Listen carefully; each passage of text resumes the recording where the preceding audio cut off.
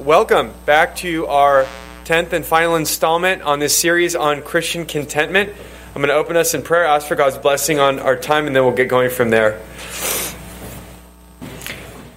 Our Father in heaven, we pray that your name would be hallowed, would be regarded as holy in our own souls and in our church and in all the world. We know that you've sent Jesus Christ to most fully reveal you and to bring salvation to those of us who are ruined in sin.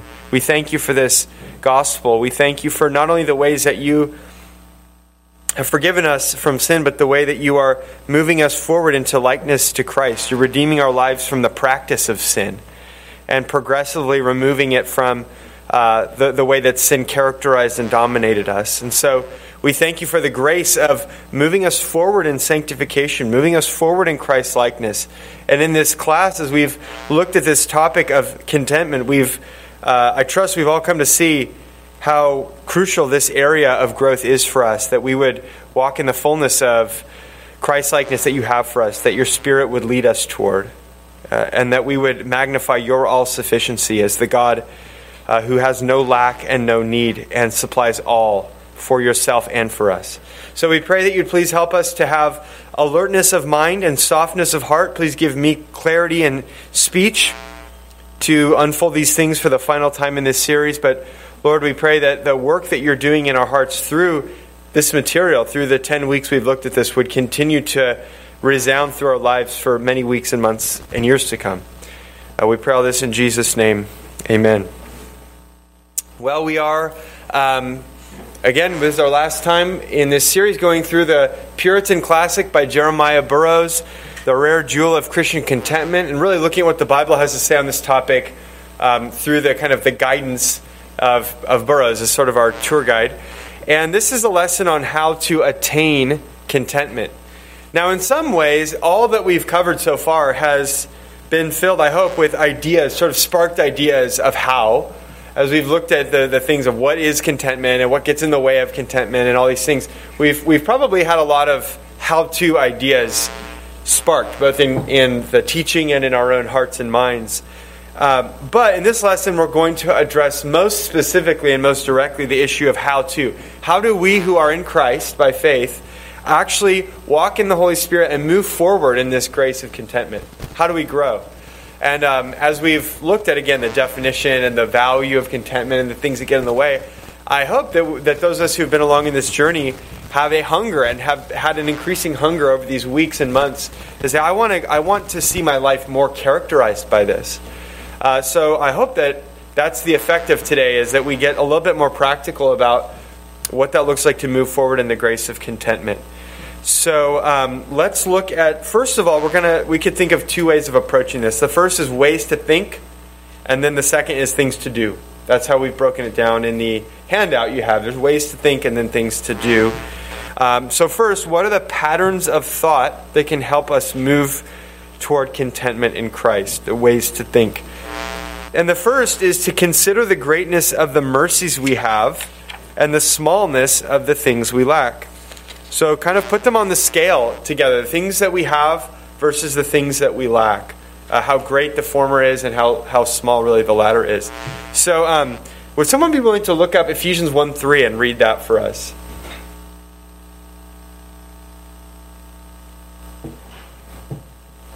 Yeah, Jason.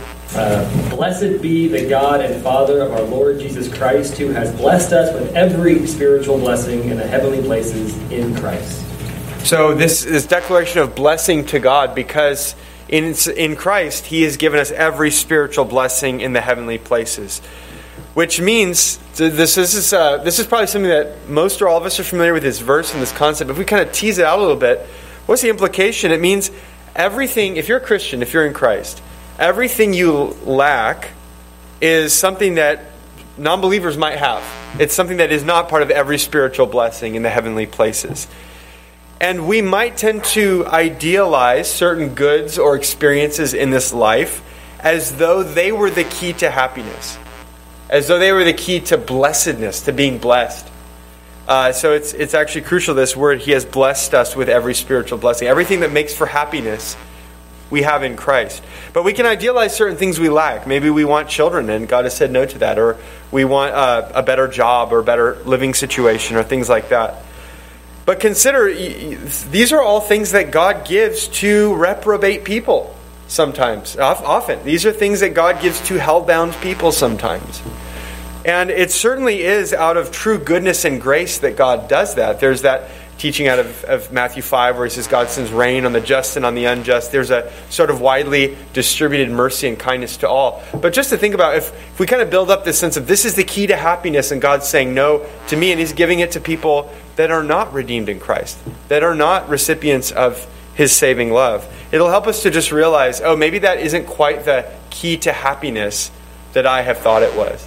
Because the Bible reorients us and says, no, actually everything that truly makes for spiritual, I keep using kind of happiness and blessing interchangeably because that's really what the concept is. Everything that makes for spiritual true happiness is ours already in Christ. So there's this evaluation going, let's take the pile of things that I wish I had, that I figure might make me happy, and then the pile of things that I already have in Christ. And the advice here is let's meditate on how big this pile is and how small this pile is. Does that make sense? Kind of that way of thinking? Again, these are habits of thinking and habits of mind that will help cultivate a heart of contentment. Now, how is this similar and different than the kind of the worldly adage, count your blessings? The idea of just kind of try to take stock and evaluate how many good things you have if you're feeling down or ungrateful, things like that. How is this the same? How is it different? Yeah, Christina. Has more kids than I do, or that has a better job than I do, then maybe that they're more blessed than I am. Mm-hmm. And conversely, we can look down on those who don't. Yeah. So count your blessings can, if it's just take that on its own, it could become a basis for comparison.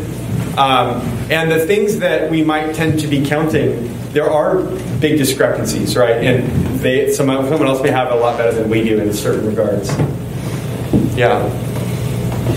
How else? How is it similar or different than just count your blessings, the way the world uses it? I guess it's similar. We should have an attitude of thankfulness. Yeah. We have. Just the difference is where is that attitude of thankfulness going towards? Yeah, so that definitely is who are we directing this all to? That's a huge difference. Is this toward God who has given us our blessings and continues to give us our blessings? So it's not just this generic out to the universe, I guess I have some good things. That's a good point. There's also a sense of, well, we're going to count them in different places, aren't we? Because if we say count your blessings, and there's value in this. Like, look around it. There's a lot of value in this, in just looking around at material goods and saying, God, you're good. You've given this to me. But if that's all we ever do, the point here is look at how much bigger the pile that you can't see, the spiritual blessings. And in Ephesians 1, he's going to go talking about redemption and election and all these invisible but real spiritual blessings, the real value of which we'll only fully see in eternity. And he says that's the pile to really be counting. Okay, so it's not just look around and say, well, I guess I have a decent job. And there is wisdom in doing that. But he's saying, let's look at the biggest possible horizon of evaluating how good we have it in Christ versus how small the things are that we don't have. Does that any questions on that or comments? Does that make sense, that way of thinking? It's really just an application of Ephesians 1:3 as a meditation for how to think about our situation. The second way to think is consider how merciful God has been with us beforehand. Consider the mercy and goodness of God to you in the past. Now, in an earlier lesson, when we were looking at how some of the things that might tempt us toward discontentment, we looked at this idea of this can actually provoke us to discontentment, to say, oh, I had it so good in the past. Remember the good old days, the things that I had and lost, maybe a loved one or maybe certain possessions that are gone now. And you could say, maybe we said, like, you might tell yourself, I could be more happy if I hadn't lost those things. But I can remember all these great things I lost. Well, yes, it can be a temptation toward discontentment to remember the good things of the past. But we can flip the script and we can actually make this a means of contentment and thankfulness. Because a content soul can look back and feed on past mercies and say, this is still the goodness of God that I got to enjoy in the past. I was still able to taste and see that the Lord is good in the past experience of those things that I no longer have. And we can say, wasn't it good that I got to have those times? Even though maybe these times there's something more bleak, there's something more painful that's real. So we don't have to deny the reality of loss. We don't have to deny the reality of sorrow and pain. But we can look back and say, God was very good to give me those days, even if in His good will and His providence those days are gone now. And isn't this a powerful way of thinking? Because it flips what could become one of the biggest sources of resentment and discontentment. It totally flips it and puts it in service of praise to God. And I've found in my own heart this thing, you can look back and go, oh man, it was so much better then, with something that's changed. And then to just stop and go, thank you, God, that you gave me that then. You were good to give me that then. And then just kind of, it just means God is good. He was good then. He's still the same God. His goodness still persists undiminished, even if the same outward forms of that are not the same. So just a very different way of thinking about past blessings and mercies of God. Rather than resentment that they've stopped, it can be just a means of continual thanksgiving. So Jason? Just a little bit of a difference between the negative side of looking back and a positive side. I mean, when we look back on the positive side, we're saying, God, you were good, thank you for being good. When we look back on the negative side, when it was better that I had X, we're really saying it was, I'm so glad I had the pool. I'm so glad I had the job. It's you're focusing on the thing you had and not the giver. When you look back negatively, you're focusing on the giver when you look back positively. Very true. So yes, when we're the way of looking back at past mercies or past goodness that is exacerbating discontent is not God-centered. It's going to be centered on the thing itself. It's going to be like, oh, wasn't it so great when this material circumstance was in place? But we're not thinking, wasn't it so good when God was good to me? Because God doesn't change. If we're thinking about it that way, if we were receiving it that way then we'd be more likely to not stop praising Him when the circumstance ends. So yeah, it's just a good measure of whether we were actually focused on the giver or the gift. Yeah, Christina.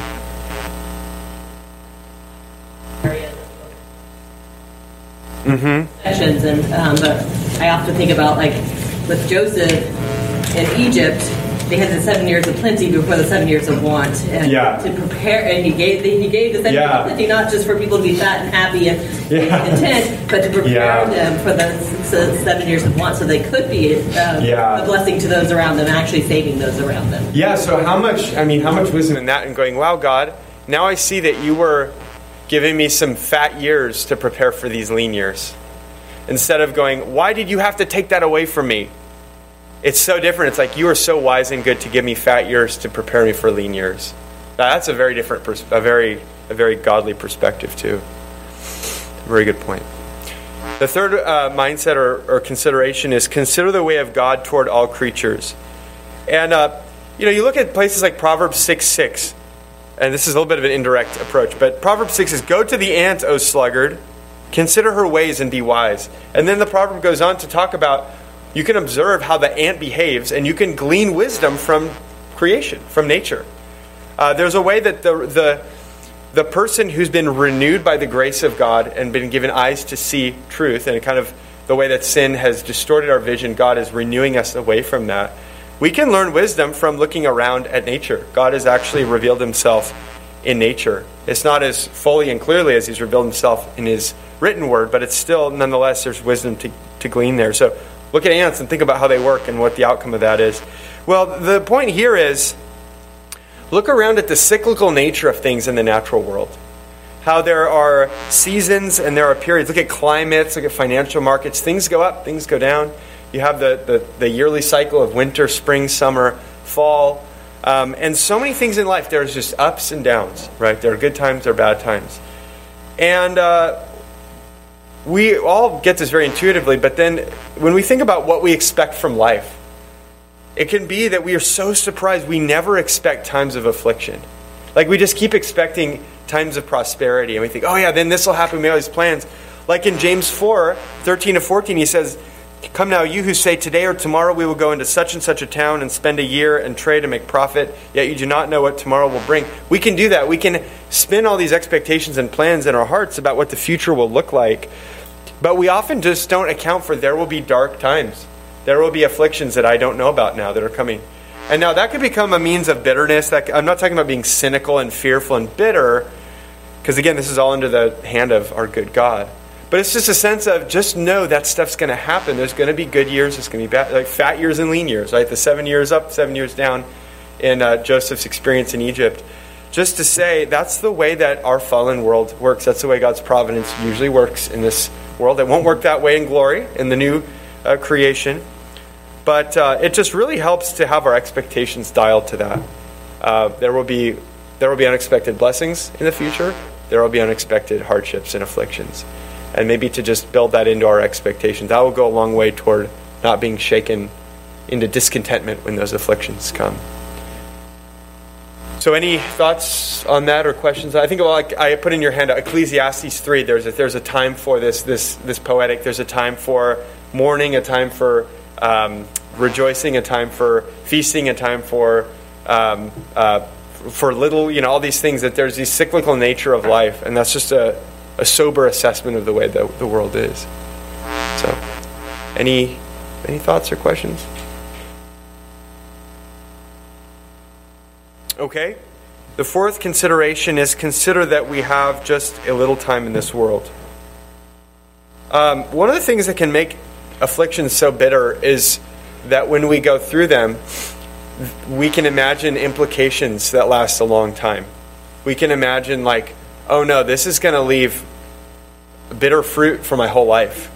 And maybe that's true and maybe that's not in terms of what the actual impact of this affliction will be. Some hardship strikes and maybe it's a disability, the loss of a loved one, or financial ruin. Some of those things really do have lifelong impacts. Some of them we may imagine it's more lifelong than it is.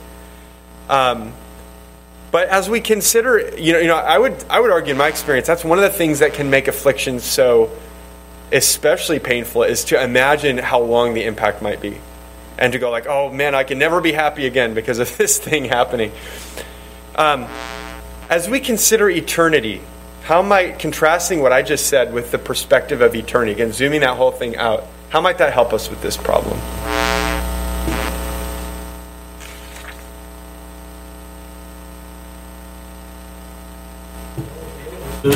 It'll be over soon, yeah. It won't affect us anymore when we're in heaven. Yeah, that's exactly right. So, we might, again, sometimes it is factually untrue that this problem is going to cause sorrow for the rest of my life. Sometimes it is. If it's a disability that hits and you're this will affect me the rest of my life. That can feel in an earthly sense like a very dark conclusion. But like Matt's saying, in the biblical big, large-scale picture is this life is a very short time relative to eternity. Again, from James, our life is a vapor. It's actually right after what I just read in James 4. He says, don't you know your life is a vapor? You're here for a moment and then you're gone.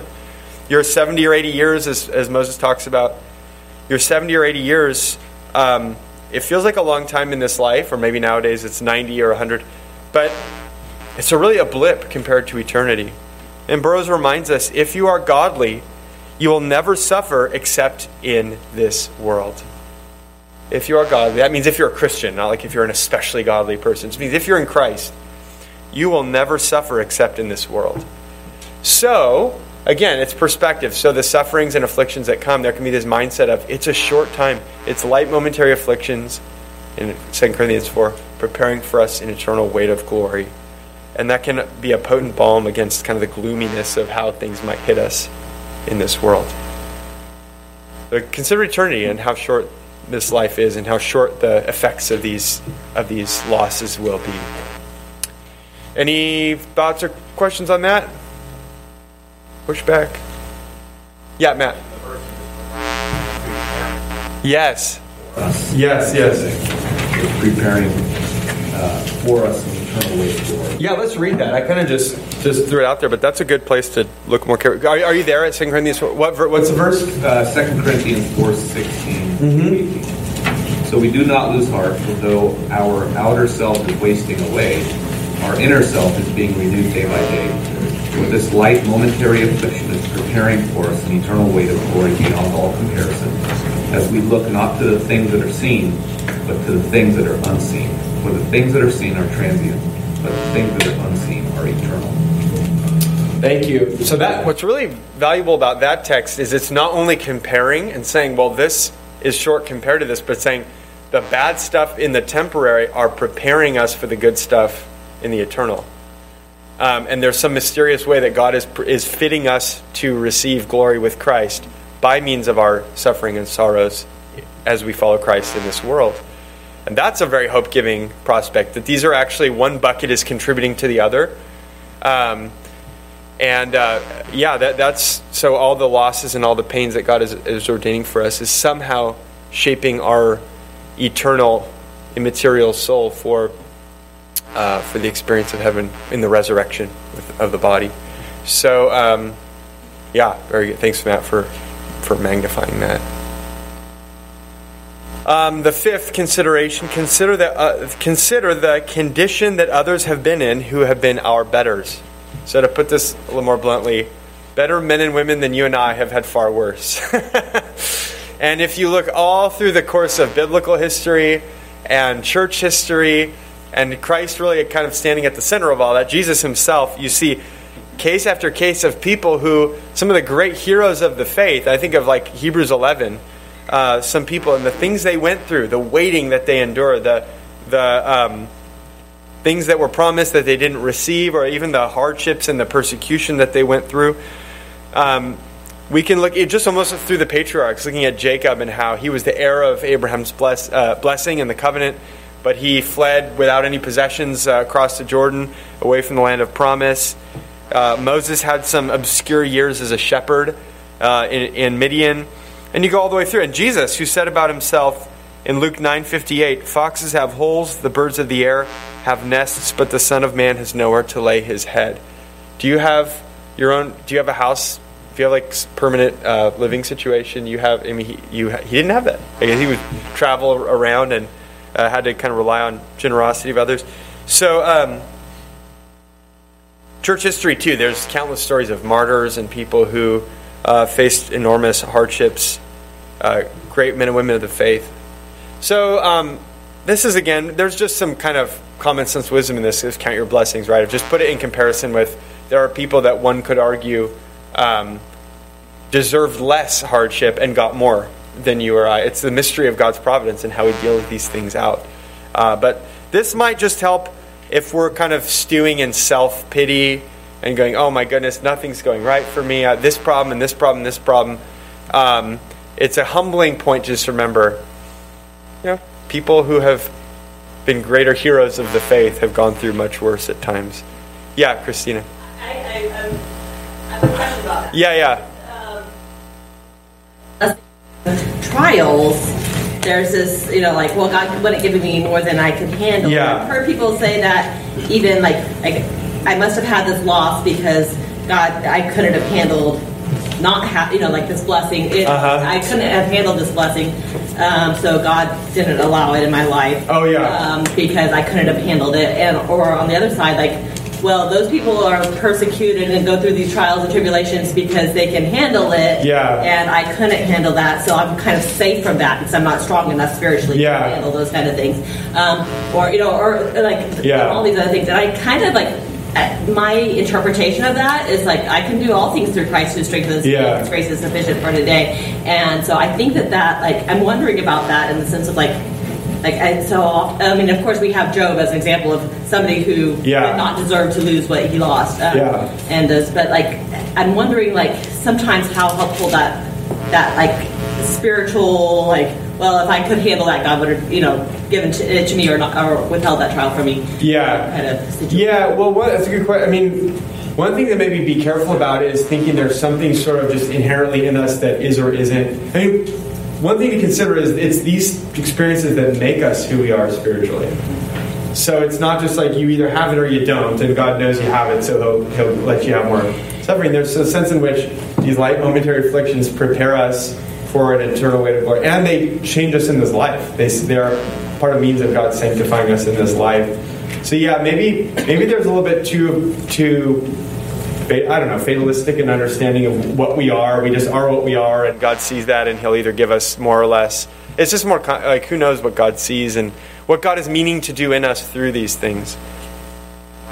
So yeah, I'm not meaning to imply that as much as just saying, and yeah, even comparing ourselves with others can be dicey anytime. But I do think there's a value in looking at places like Hebrews 11. There are certain individuals held forth as imitation-worthy examples, and I think there is value in noticing a lot of them went through worse than me, and so it does put in perspective, I guess, some of the things that might otherwise bother me.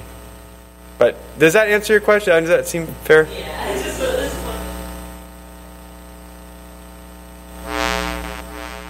Like within our own strength, like, yeah, and instead of God's strength. Yeah.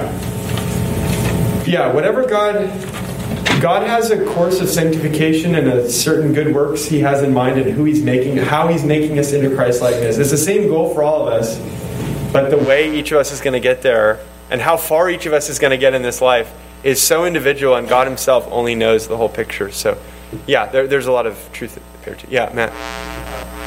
Early on in the series, that this point was one of those, don't do this. Oh, really? Yeah, in the sense maybe of when we're talking about contentment, maybe there is a temptation to say, well, at least I don't have it as bad as these guys. Yeah, I should be content. I seem to recall there was some sense of discussion about don't use this as a basis for your contentment, as rather look to God that He sovereignly knows what He's doing in your life for your purposes. Yeah, among the millions of other things He's seeking to accomplish. Yeah, yeah, that might be true. Do you guys recall that? Or am I? Play the tape back, right? Yeah. Yeah, I don't know. That might be true. If that's the case, I'm sorry for contradicting. No, I don't think it's a contradiction. I think there's a helpful. There could be, spot for that. But to base your contentment on, at least I don't have it as bad as that guy or this lady. Well, I would say if we're putting too much weight on this column, if this is like the beginning and end of our contentment is horizontal comparisons, that's always dangerous. Some of these things are maybe helpful supporting arguments in our hearts of going, well, or ways that sort of defeat us for certain ways that we might be thinking, but not the sum and substance, not a healthy primary basis. That's a very good point. Yeah, Jason. Piggybacking off of that, there's a difference between saying, geez, I'm glad I'm not Jason, versus saying, God's grace was sufficient in what He went through, and why would I feel like I'm entitled to more blessing than He went through? I mean, those are two different frames of looking at it. And so if we're focusing on, like you said, the horizontal comparison, it's bad. But if it's God was sufficient in that example, I can draw comfort from that. I can draw strength from that, and we're not entitled to this level of blessing that we expect, that we're feeling deprived of. Yeah. I think it's another lesson we can draw from those heroes of the faith. Yeah, it kind of comes down to how God centered the considerations, and I think maybe the limited value here is it's a defeater of the inside our hearts going, maybe like I'm such a valuable saint and I'm going through such horrible things, right? Like the self-pity of like, I can't believe I have to go through this much. So it's kind of like, well, it's sort of a real world, like, well, let's test whether those assumptions you're making are actually accurate. There's, I think, some value in that. But yeah, it's definitely not something that should be the primary consideration. Yeah, David. I think the column is stronger than you think it is. If you look at this point, it says, consider the condition of others who have been, in or have been our betters, right? And so we just stick with studying Scripture. You're talking about Joseph, you're talking about Job, you're talking about Paul and his sufferings. Yeah. All sorts of examples if we're just studying Scripture. Yeah. Remembering that the Hall of Faith. Yeah. People like, what is a Psalm and 2? I mean, it's all there in Scripture for us to remember for a reason. It's there for a reason. So, I think this column is stronger. I don't think the point is saying, just the comparison game. It's remember the example of the saints before that have endured much more, and it's given to us for a reason. Yeah.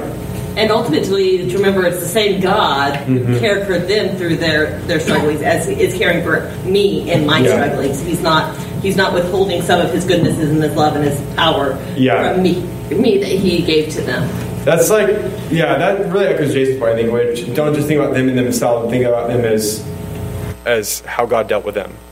Which is the Hebrews 11 point, is they were examples of faith, which is what the author is calling us to. They are faith in God's promises as they're realized in Christ. So, yeah, appreciate that. Yeah, there's some of these. There's a wisdom called how it fits together. Yeah, hey, Gary. I mean, it's a tricky one. I'll say that. Because I think of Paul, and he talks about his afflictions and his imprisonments, and basically tells the people, expect the same. You will suffer in similar ways. Yeah. And so he's not saying, you have it better. So he's not saying what this is saying. But yeah. I mean, I think in light of eternity, we don't deserve anything. Mm-hmm. We only deserve the wrath of God and torment. Yeah. Yeah. Good point. Well, let's go on to point 6. Consider how you've withheld glory from God, even when He has supplied you with goods and comforts that you now lack. So again, once maybe there's something that you go, I used to have X, and now I don't have X, and I can't be happy. Can someone read Colossians 3:17? And whatever you do in word or deed, do everything in the name of the Lord Jesus, giving thanks to God the Father through Him. Thank you. So everything in the Christian life, everything should be bathed in thanksgiving. Do everything in the name of Christ. That's as sort of in representing Christ and for His sake, and do everything bathed in thanksgiving. It's a beautiful verse. And we might tell ourselves and God a story in our hearts that sounds something like this. God, if you took away this affliction, I would be so grateful. I would be so filled with thanksgiving. I would be so devoted to you. I would be content.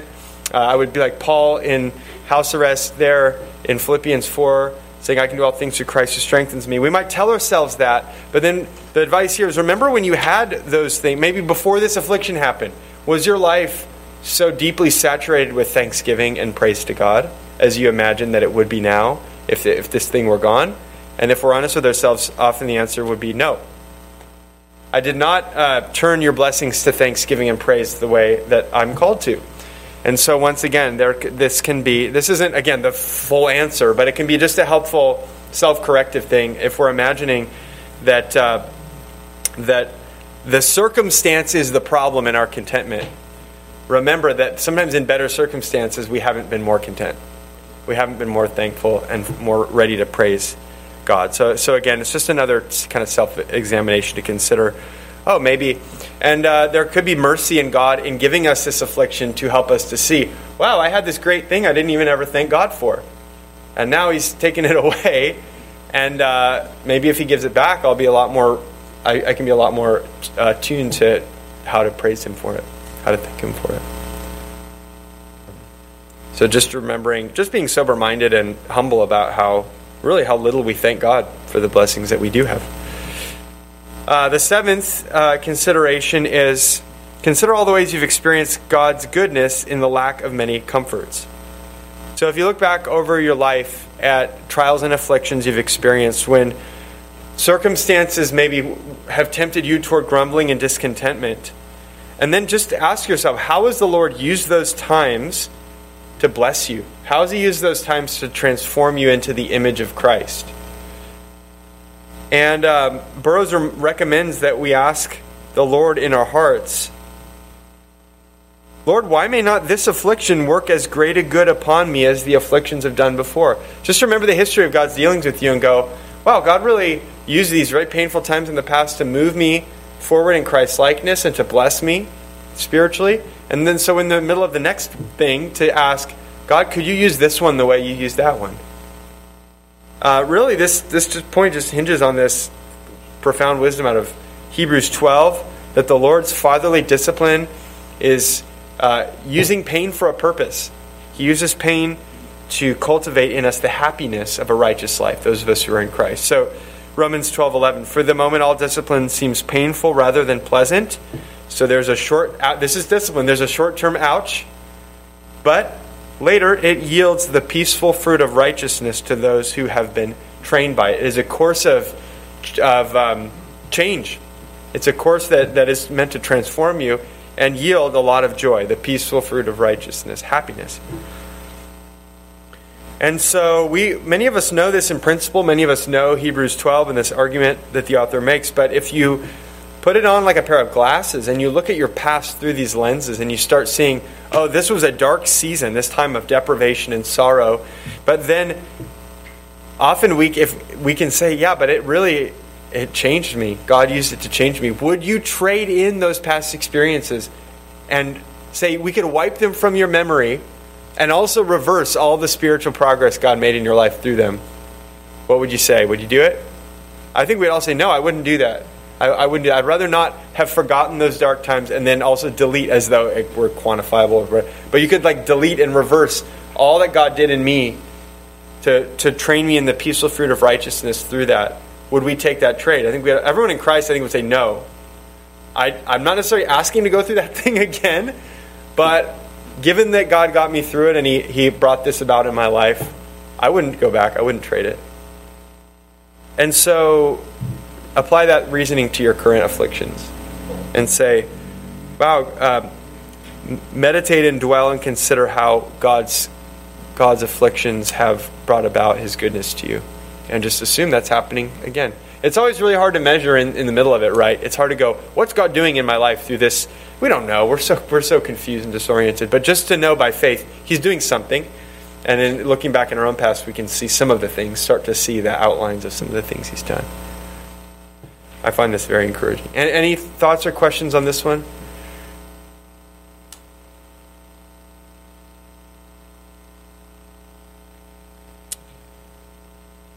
All right, well, that's 7 considerations, ways to think. Now we're going to look at several things to do that are a little bit more practical means of pursuing contentment.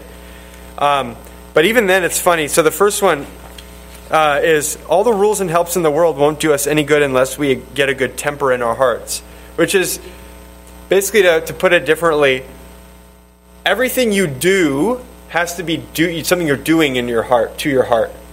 So this is a little aside on sanctification, growing in Christ. I think sometimes Christians get frustrated because there's a lot of teaching in the Bible, very clear teaching on growth in the Christian life, and it's all these things about faith, and it's all these truth things, and we can go, yeah.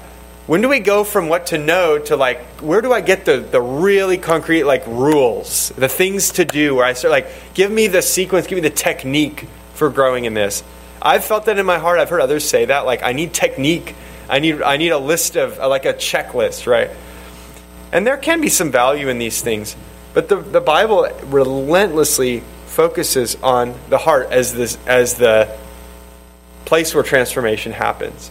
So what the point here is making is all the growth only happens as our hearts are transformed. Remember, contentment is, we learned in the definition a long time ago, it's an inward gracious disposition of quietness before God in all He disposes for us. So it's just a reminder here, it's not going to be outward stuff that makes the difference. It's going to be things that happen to our hearts. Some outward habits and actions may help, but they will only help by addressing our hearts. Okay, so it doesn't bypass the heart and change us. It changes us by changing our hearts. So why is that the case? Why is the heart? What are some biblical arguments we could make about contentment, or even more broadly about why the heart is so important?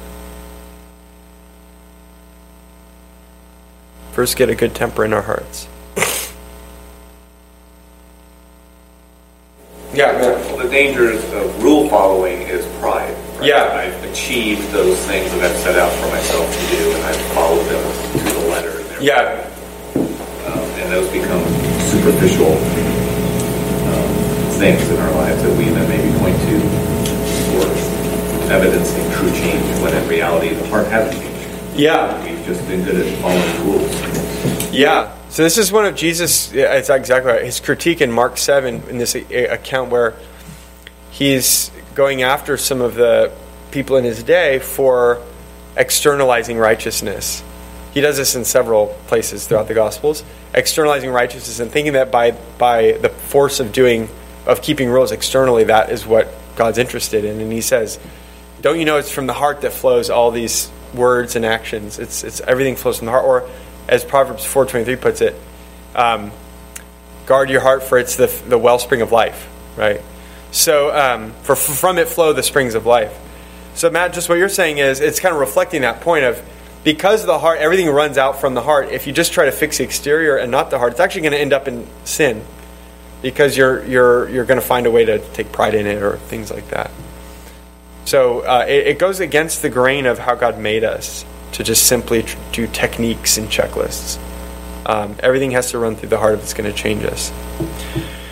That's why we're giving all these like considerations, ways to think, ways to believe, things to tell yourself. Like, that's actually how sanctification happens. You take God's truth prayerfully. It's not just merely intellectual, but it's prayerfully wrestling with truth and trying to bring it home to into our souls in terms of how we actually feel, how we think, how we desire, letting our heart embrace it more and more. The second thing to do is don't grasp too much of the world. So, if we fill our lives with discretionary temporal goods, it can be really fun. It can be really nice. It can be a lot of short-term enjoyment. But the thing about all these things, these are inherently temporal things, which means we're opening ourselves up to vulnerability to a lot of stings and pains, because these things will be lost. So don't be surprised if you try to live your life maximizing your enjoyment of temporal pleasures. Don't be surprised when you feel a lot of pains and stings and losses over these things.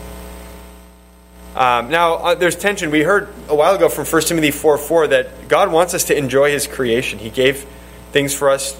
It says, "For everything created by God is good, and nothing is to be rejected if it is received with thanksgiving." So he says, we're not ascetics, we're not denying the goodness of God's creation and the enjoyment of His gifts. But on the other hand, Jesus warns us in Matthew 6:19, in this world, this is the realm where He says, moth and rust destroy, and where thieves break in and steal.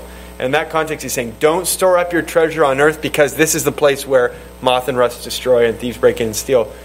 So the point here is, if you are going about setting up treasures on earth, you are setting yourselves up for discontentment. Because moth and rust and thieves are going to do their work, and the places you've invested your heart are going to find loss after loss after loss. So this can be a way to mitigate discontentment if we just invest our hearts differently, invest on eternal things instead. Does that make sense? So it's more of a warning. Don't invest, don't grasp too much of the world. Thoughts on that one, or questions?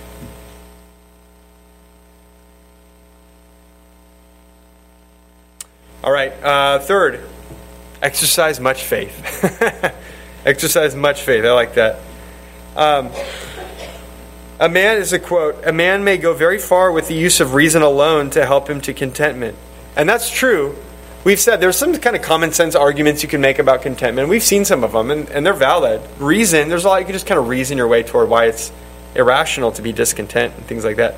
But he continues, "But when reason fails, then set faith at work.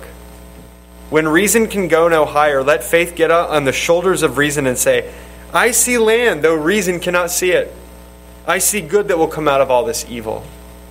And so, yeah, there is, again, we don't deny, just there's a lot of kind of common sense wisdom out there in the world. A lot of non-believers will identify some of these things that can be true helps toward contentment and things like that. But there will be limits and places where those things fail. And it's faith that's going to have to carry the day toward contentment. So what are some ways that faith is going to come into play here when it comes to contentment? Where is it going to require faith? Yeah. I was thinking about this back at one of your other points. Sometimes you go through a trial and you don't really see the fruit. And that's hard. And I think God's taught me through that you do just have to have faith. That it's His plan, He's working things out. And that's really hard because we want to see the fruit. And so, anyway, it's just the point I wanted to make about sometimes you just have to say, I may not get the details. Yeah. I have to have faith anyway. Right. So it's very true. It can be so hard in the moment to see what good God might be bringing out of a certain temptation toward discontentment, a certain affliction or loss. And again, reason might say, sometimes we can reason our way and go, oh, I see how this could be useful. I see how this could do something, have a good effect. But sometimes reason can't see that. We can't see those cause and effect. So that's where we go, well, God says it'll work this way. I'll have to trust him. I can't like reconstruct how that's going to work. Often our reconstructions aren't even true, but sometimes we can imagine and go, oh, I see. Yeah, I get that. And sometimes we're like, I have no idea how that is going to be redemptive, but God does. Yeah, John. I think we also have a tendency to focus on what's the good for us. Yeah. Like, how is this good? How is this suffering good for us? And God uses like our suffering for the good of others also, which we don't see. Often don't see. Like with Job, it wasn't just Job that was benefiting from the whole situation, but I imagine his friends benefited some. Like God spoke to them too. So like it's we benefit more than just us too. Right? Exactly. Yeah.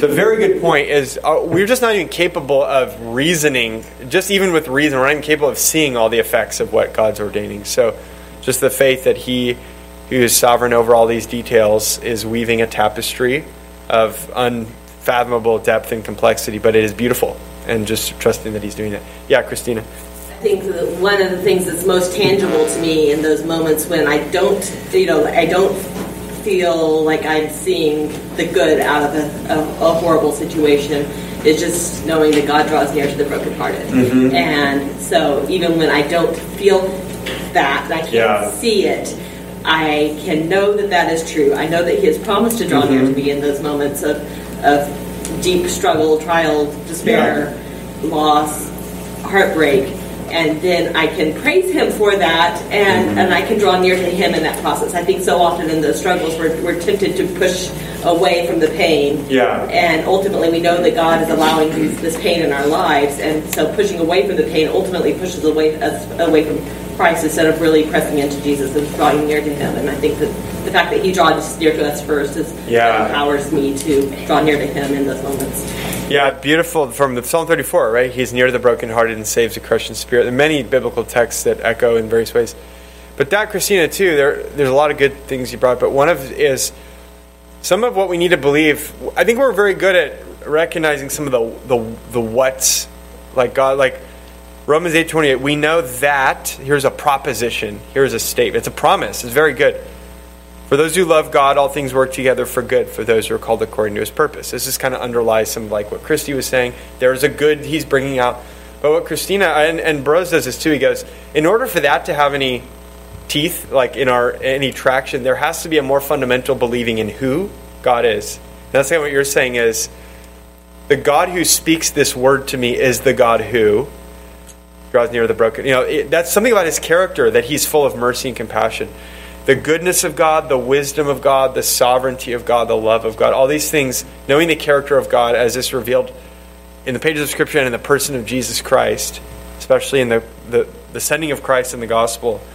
This is where faith has to grab that and go, I don't see a lot of the what, but I see the who, and I see that He's made certain promises that I can camp out on, and I can lash my ship to, and I'll be safe. So, it's simple, but it's very profound and very powerful for these moments. Is God is good. He's using everything for your good, and He's wise and sovereign, and He loves you. So really our contentment will never exceed our trust in the Lord. It's very crucial. Exercise much faith. Fourth, labor to be spiritually minded. Would someone read Colossians 3, 1-3?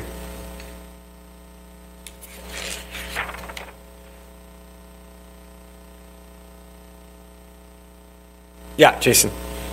If then you have been raised with Christ, seek the things that are above where Christ is, seated at the right hand of God. Set your minds on things that are above, not on things that are on earth. For you have died, and your life is hidden with Christ in God. Thank you. So you've been raised with Christ. You're in union with Christ, Christians. So seek the things that are above where Christ is. Set your minds on things that are above. This is so much of really the power of the wisdom of the Christian life is so much of your perspective is spiritual and not on worldly things, on things below. And so much of the way that we guard ourselves against discontentment is that we're just dialed more into the register of things above. We're thinking about the Lord. We're desiring the Lord. We're considering His Word. We're more in about prayer, just kind of an awareness of Him throughout our day. If that's more the register that we're living in our inner person, in our heart, this is going to have a huge effect toward changing our reactions when things happen, right? Like from a grumbling reaction to more of the things we're talking about, the faith-filled reaction, and going, I wonder what God in His providence is doing here. So it's just simply the point of, and this is spiritual mindedness is a very broad issue, but are we thinking more about things above? Or how much does that pervade our thought life, things above where Christ is? I almost don't even need to say. The more we're thinking that way, it's going to give us a greater tendency toward contentment, spiritual contentment, Christian contentment. Does that make sense? Any questions on that one or thoughts? Set your minds on things above. Fifth, do not promise yourselves too much beforehand. Do not reckon on too great things. This I love. Don't promise yourself too much. This is a very insightful point. We promise ourselves too much in our expectations. Paul says in 1 Timothy 6:8, but if we have food and clothing, with these we will be content. This is such a gut punch to think about. How much of our discontentment stems from we told ourselves we would be able to have X.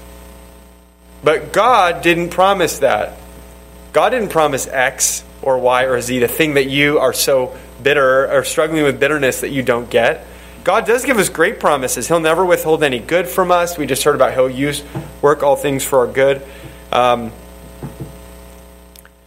to maybe tease us out, to try the mental exercise of making a list of all the things that you expect from this life, such that if you didn't get them, you would feel cheated.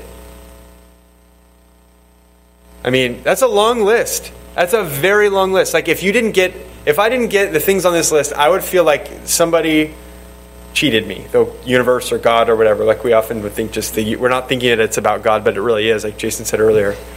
It's a long list. And a lot of things on that list are not things God has ever promised us. And so we start to realize I'm promising myself a lot of things that God does not promise me. So just be sober-minded. Be careful about that. What we expect from this world should be more and more tuned to what God promises. And be careful about promising yourself too much. Does that make sense? I found this one to be pretty convicting and helpful. Sixth, this is a brief one, but don't pour too much over your afflictions. That means just don't meditate too much on your afflictions. Ambrose uses the image of like someone, I think he uses the image of someone like picking at a scab and it can't heal. Just like, ugh, kind of cringy. But like there's a wound that you just keep kind of irritating and picking at and it'll never heal. And sometimes we have these things, these irritations, these discontentments that we grumble and we just kind of go back over that ground and we just keep stirring it up over and over. It's like you're never going to be content if you just your mind, you don't have the discipline of mind to get away from there. Close the door to that room. That is not going to help you. We just saw Colossians spiritual mindedness, Colossians 3:1-3. Set your mind on things above where Christ is. Later on in the same chapter, we saw a little earlier, Colossians 3:17. Do everything in the name of Jesus Christ with thanksgiving in your hearts. So this idea of being spiritually minded and full of thankfulness, that's not what we're doing when we're picking the scab over and over, is it? We're being very worldly minded. And we're being unthankful. We're being the opposite. So we're picking. It's never going to heal. You got to get away and set your mind on things above. So it's very similar to some of the earlier points. But just don't dwell on your afflictions in an incessant and unfruitful way. Seventh, make a good interpretation of God's ways toward you.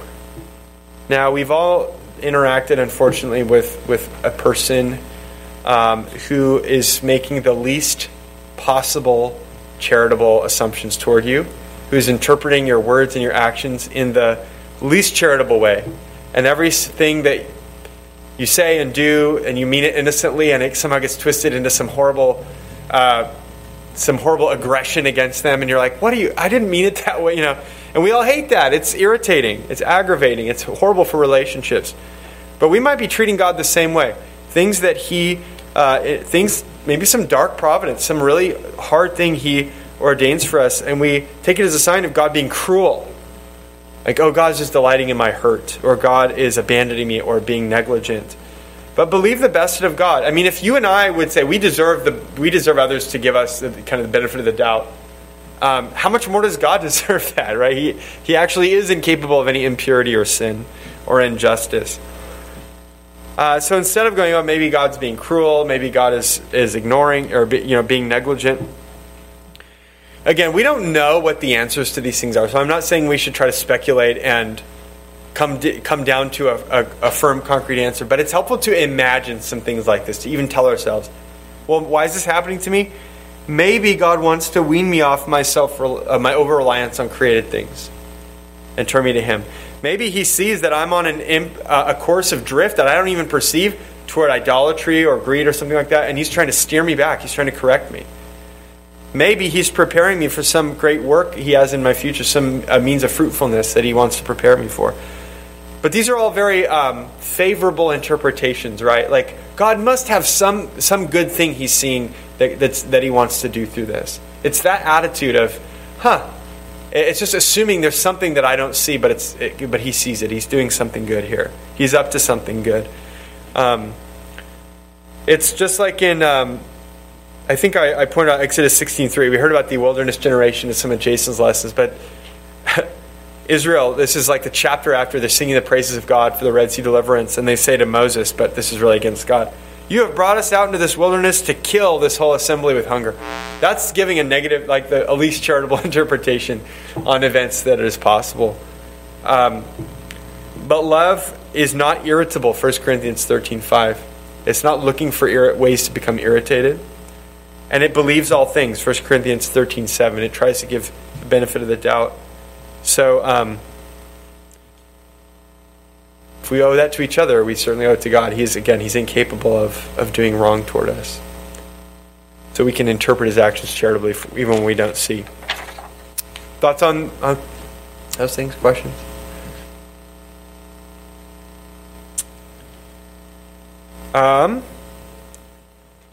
Eighth is, do not regard the opinions of other men as what you feel yourselves. In other words, a lot of times our discontentment is projecting how we think others are viewing the situation.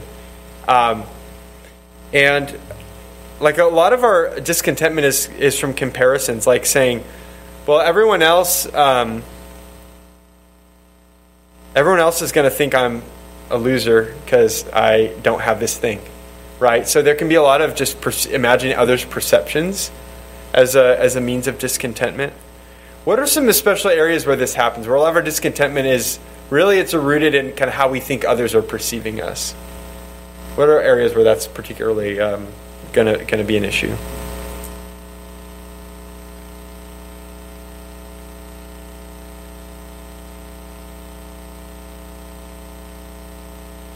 Maybe like career stuff. Like you might have a career that in itself is fine. It meets your needs. It allows you to glorify God and use your gifts. But it doesn't look very prestigious. And you're thinking about other people with more impressive jobs. And you're like, you could be totally content in that job. But then there's this nagging like, yeah, but it's not an impressive job. And I meet people at parties and they have impressive jobs and I feel like a loser. Well, don't confuse how others do or might feel about you, your situation, with how you yourself. You can just be content and ignore that. That's what he's saying is don't become dependent on how you think others view you. You can just be content with what you have in itself. Yeah, Maggie. Going through course correction.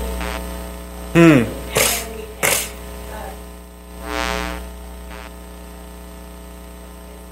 Oh yeah, you kind of Yeah, if others, maybe we're not doing too bad with it, but others kind of can encourage us to feel worse about it than we do. Yeah, and if one little thought experiment to help us see the extent of this is, I think also possessions is another one. Like material wealth, possessions, this is a big area where so much of discontentment is driven by comparison. So it's either how others view me or just what others have that I don't. Those are both kind of different variants of this. Is we're kind of projecting the thoughts of others. But if you imagine that you have your possessions stay the exact same, but everyone else in the world suddenly has less than you tomorrow, okay? Just imagine that. tomorrow you don't gain or lose anything, but you become the richest person in the world. Say you're struggling with contentment over your income and your house size and your clothes and things like that, and suddenly that happens. Are you still going to be struggling with discontentment over your things? Or are you going to start feeling like, wow, I have it pretty good? Again, and comparisons are of limited value. But the point is, this can expose a heart of, I'm being driven by image here and how what I have compares with what others have, and maybe how others might see me due to that, more than just by the substance of what I actually have. So what this is really revealing is that covetousness can lie behind a lot of our discontentment. We've probably seen that already in this series. Covetousness, just wishing we had what others have. One of the 10 Commandments is against this covetousness. The other is fear of man. Proverbs 29:25 says, the fear of man lays a snare, but whoever trusts the Lord is safe. And fear of man in the biblical concept of that is much broader than simply being afraid of what others might do to you. It's broader. It's more being too concerned with others in place of God. So it's not only what can they do to me, but it's what do they think about me. So just to be aware that one of the ways to guard ourselves against discontentment is to be aware of the way that covetousness or fear of man is driving our discontentment. We can, again, return our focus to God Himself and what He's given us. Learn to channel that out. Fear the Lord instead of man. That'll go a long way toward killing that tendency toward discontentment. Any thoughts or reflections on that? Questions?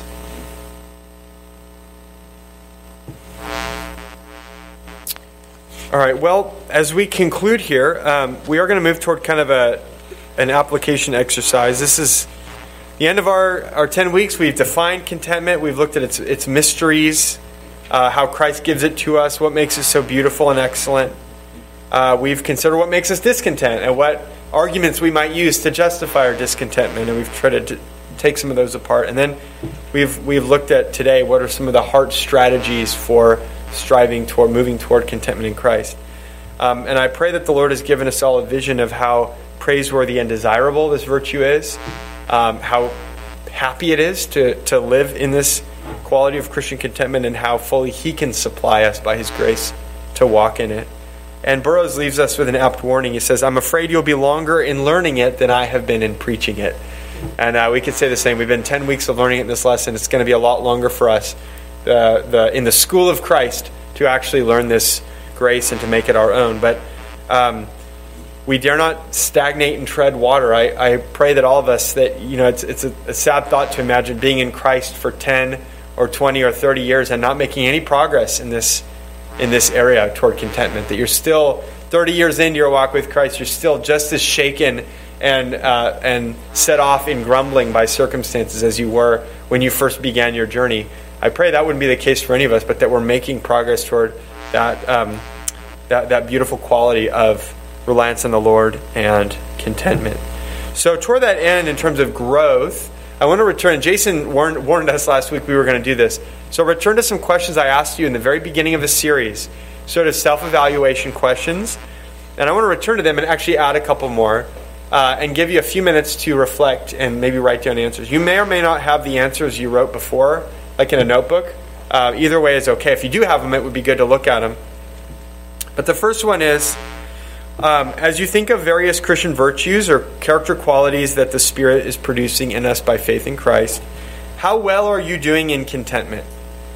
So just in the whole life of ways that we grow in Christ, the ways that we come to be like Christ, how well are you doing in contentment on a scale of 1 to 10? 1 is the virtue you struggle with most. This is like my main area of weakness. Or 10 is like, I think this is actually my strength. It's probably the best kind of the best thing, the thing I'm best at, so to speak, in the Christian life. Second, what are 2 or 3 areas in your life where you are especially prone to discontentment? Maybe your identification of those things has changed since 10 weeks ago. Maybe you realize, I had things going on in my life I didn't realize were discontentment, and now I see it is. Or maybe it's the same 2 or 3 things. Where are the areas where you struggle most with it? And then I'll add 2 more. The third one is, what are 2 heart strategies from this lesson today that you can focus on, prayerfully strive to embody over the next 2 weeks So I'm going to be, here's the rules, here's the checklist. No, I'm going to encourage you to grab a couple of these, because this is a fire hose. You got like 15 things. You're not going to internalize them all.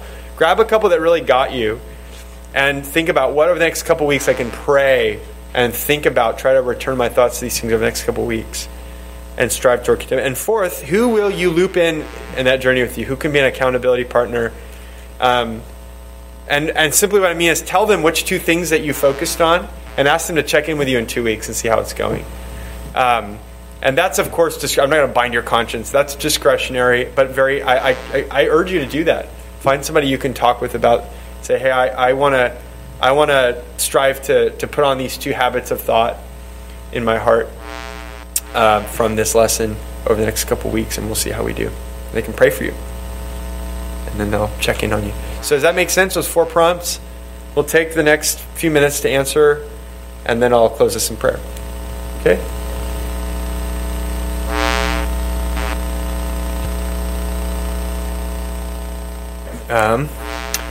I'll go ahead and close this in prayer, and if you have any questions or interaction that'd be valuable, talk to me afterward. I'd be glad to interact with you. Father God, thank you that we can do all things through Christ who strengthens us.